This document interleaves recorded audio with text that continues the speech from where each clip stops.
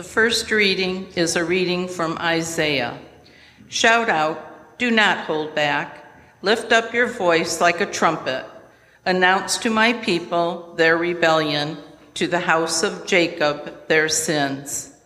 Yet day after day they seek me and delight to know my ways, as if they were a nation that practiced righteousness and did not forsake the ordinance of their God. They ask of me righteous judgments. They delight to draw near to God. Why do we fast, but you do not see? Why humble ourselves, but you do not notice? Look, you serve your own interest on your fast day and oppress all your workers.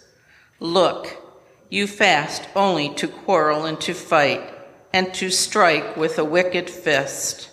Such fasting as you do today will not make your voice heard on high. Is such the fast that I choose, a day to humble oneself? Is it to bow down the head like a bulrush and to lie in sackcloth and ashes? Will you call this a fast, a day acceptable to the Lord? Is not this the fast that I choose, to loose the bonds of injustice and to undo the thongs of the yoke, to let the oppressed go free and to break every yoke? Is it not to share your bread with the hungry and bring the homeless poor into your house when you see the naked, to cover them and not to hide yourself from your own kin? Then your light shall break forth like the dawn, and your healing shall spring up quickly. Your vindicator shall go before you. The glory of the Lord shall be your rear guard. Then you shall call, and the Lord will answer. You shall cry for help, and he will say, Here I am. If you remove the yoke from among you, the pointing of the finger, the speaking of evil, if you offer your food to the hungry and satisfy the needs of the afflicted, then your light shall rise in the darkness, and your gloom be like the noonday.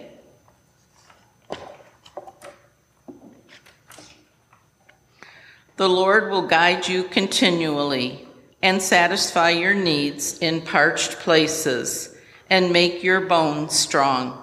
And you shall be like a watered garden, like a spring of water whose waters never fail. Your ancient ruins shall be rebuilt. You shall raise up the foundations of many generations. You shall be called the repairer of the breach, the restorer of streets to live in. This is the word of the Lord. Thanks be to God. The second reading is from 2 Corinthians. We entreat you on behalf of Christ, be reconciled to God. For our sake, he made him to be sin who knew no sin, so that in him we might become the righteous of God. As we work together with him, we urge you also not to accept the grace of God in vain. For he says, At an acceptable time I have listened to you, and on a day of salvation I have helped you. See, now is the acceptable time. See, now is the day of salvation.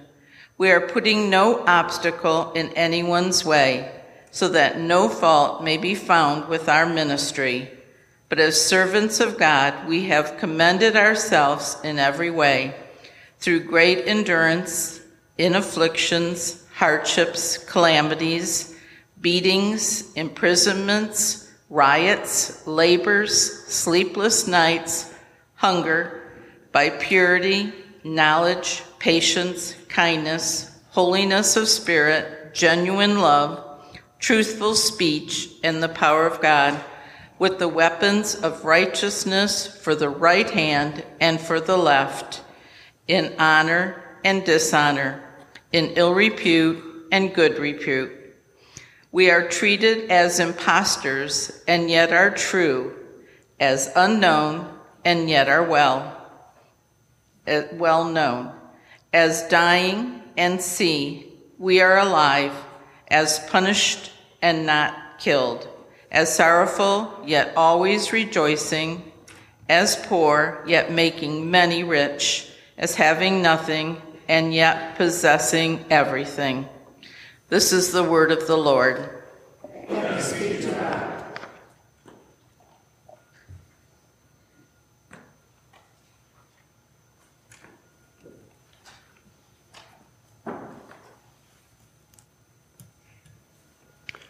Congregation, please stand for the reading of the gospel.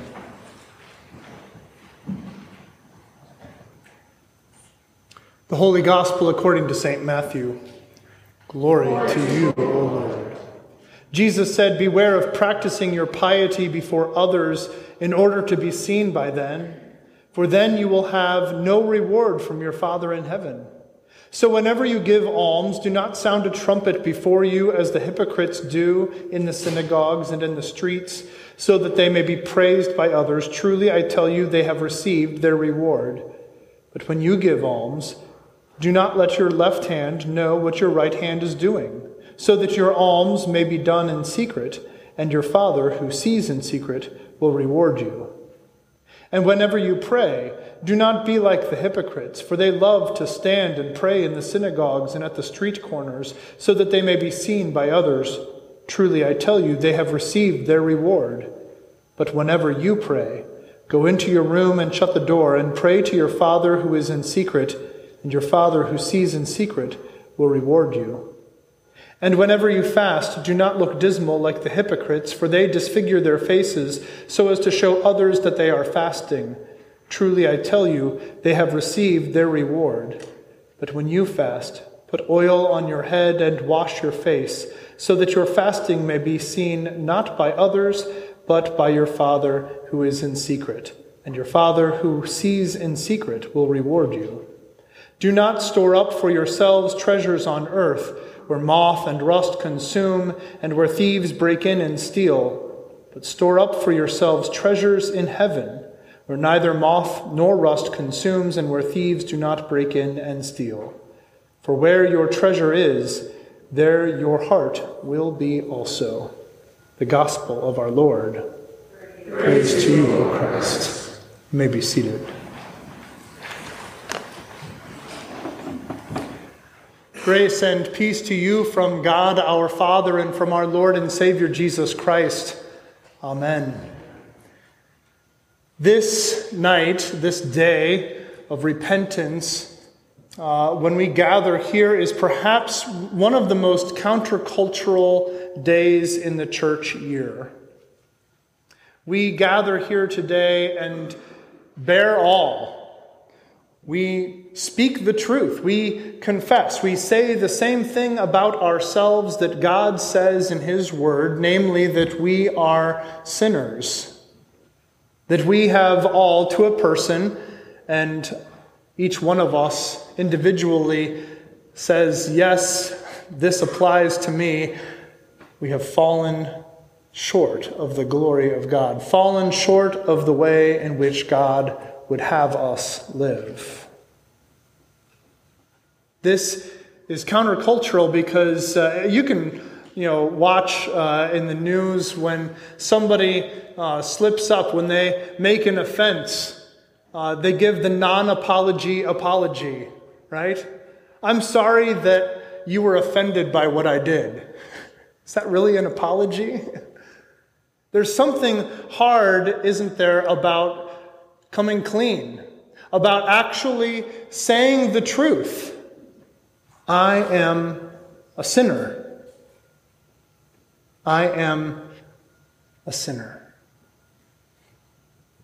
And we come here today and have death marked on our brow. A little under a year ago, the ashes that are now marking your forehead were green, lush palms that we were waving in joy. But now they are dead ashes, and they are marked on your brow in the sign of the cross, an instrument of death, a reminder that we are dust and to dust we will return. The wages of our sin is death. So we come before God and our neighbors, and we say that it is my fault, my own most grievous fault, that I'm in the position I'm in, and that my destination here in time is death. Now, we do this every year, and this event of the ashes being marked on our brow, of confessing our sins in so detailed a manner, this solemn day, it can almost take on an air of theater.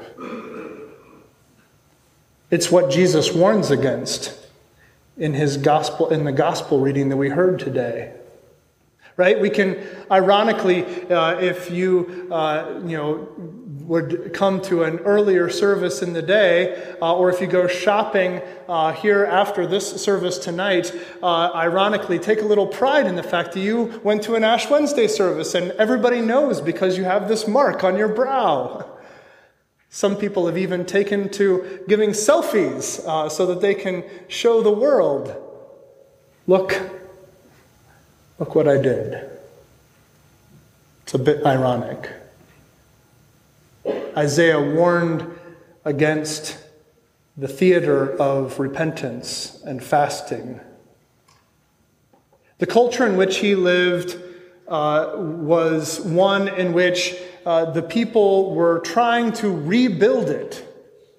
In the years preceding our reading in Isaiah 58, the city of Jerusalem had been utterly destroyed. The walls torn down, the temple itself torn down, not one stone left upon another, and the people had all been carted off. Since that time, some 70 years had passed, and now the people were back in Jerusalem, and they were trying to rebuild. They were trying to recapture the former glory and their place in the world.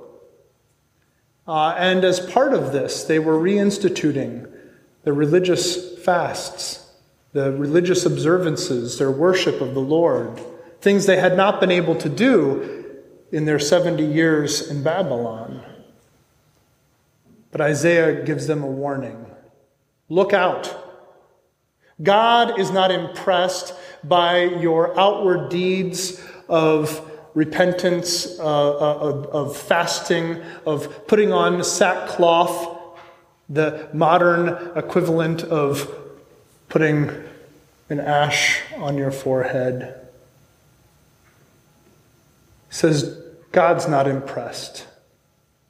Go ahead and do those things if you will, but God wants something more than that. God demands of you something more than that. As we enter into Lent, it is a season in which it is common for us to give things up.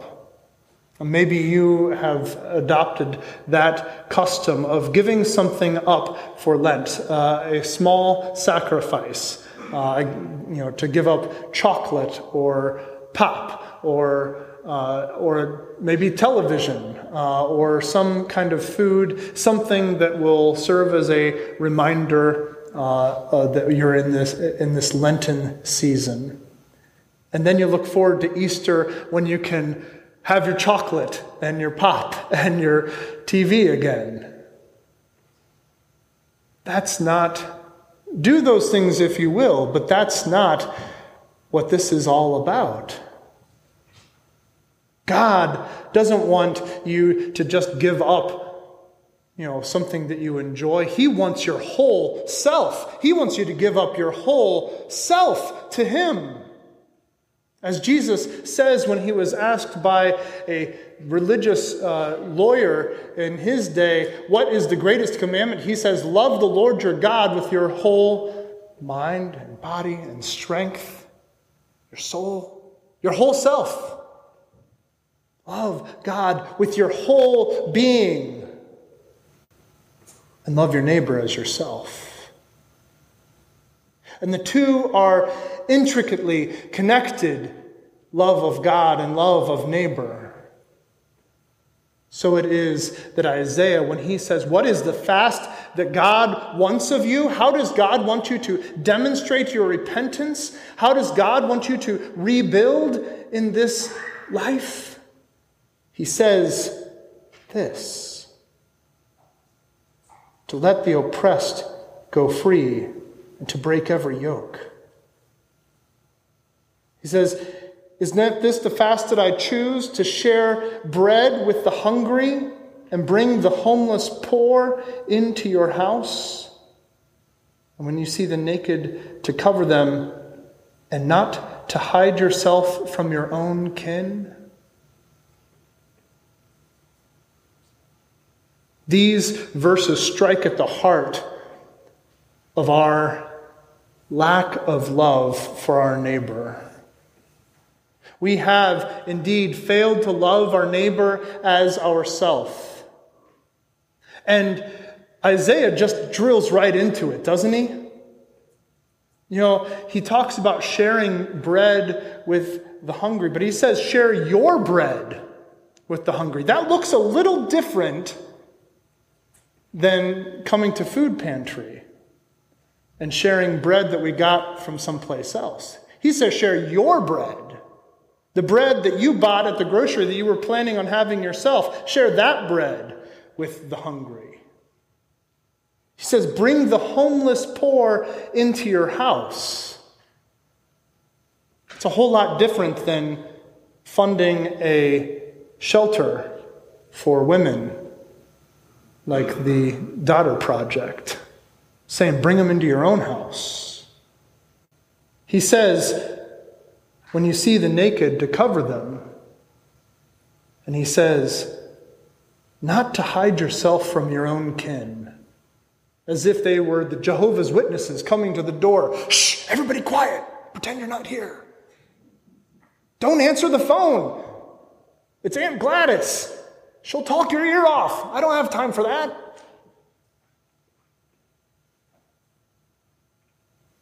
Don't hide yourself from your kin. Share your bread with the hungry. These are the things that God would have us do, to lean into genuine love for our neighbor. Here at St. John's in the coming weeks, we are going to be distributing a book called Joining Jesus. And it says, How to Be an Everyday Missionary.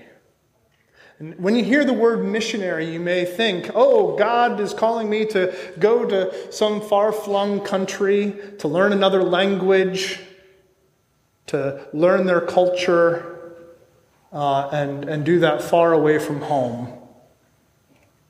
But that's not what this book is about. This book is about being a missionary in your very own neighborhood, perhaps even in your own home. And what the author talks about is inviting us to do these very things that Isaiah is talking about here. To share our bread, to share our time, not to hide ourselves from our neighbors, not to be content with neighboring that looks like a wave from your driveway as you get out of your car before you quickly get into the house and kick off your shoes, and then you wave at them again the next time you go outside to take the trash out to the curb, but then you hurry back inside the house, right? That's not the kind of neighboring that Jesus did. Jesus did this kind of neighboring. Shared bread. In the language of the book that we're going to be giving out, it is to share unhurried time with people. I don't know about you, but unhurried time is something we don't seem to have a whole lot of.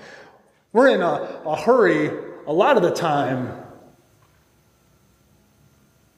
Jesus invites us to fast from our busyness, to fast from our schedule that is jam-packed from sun up to sundown, and even into the night.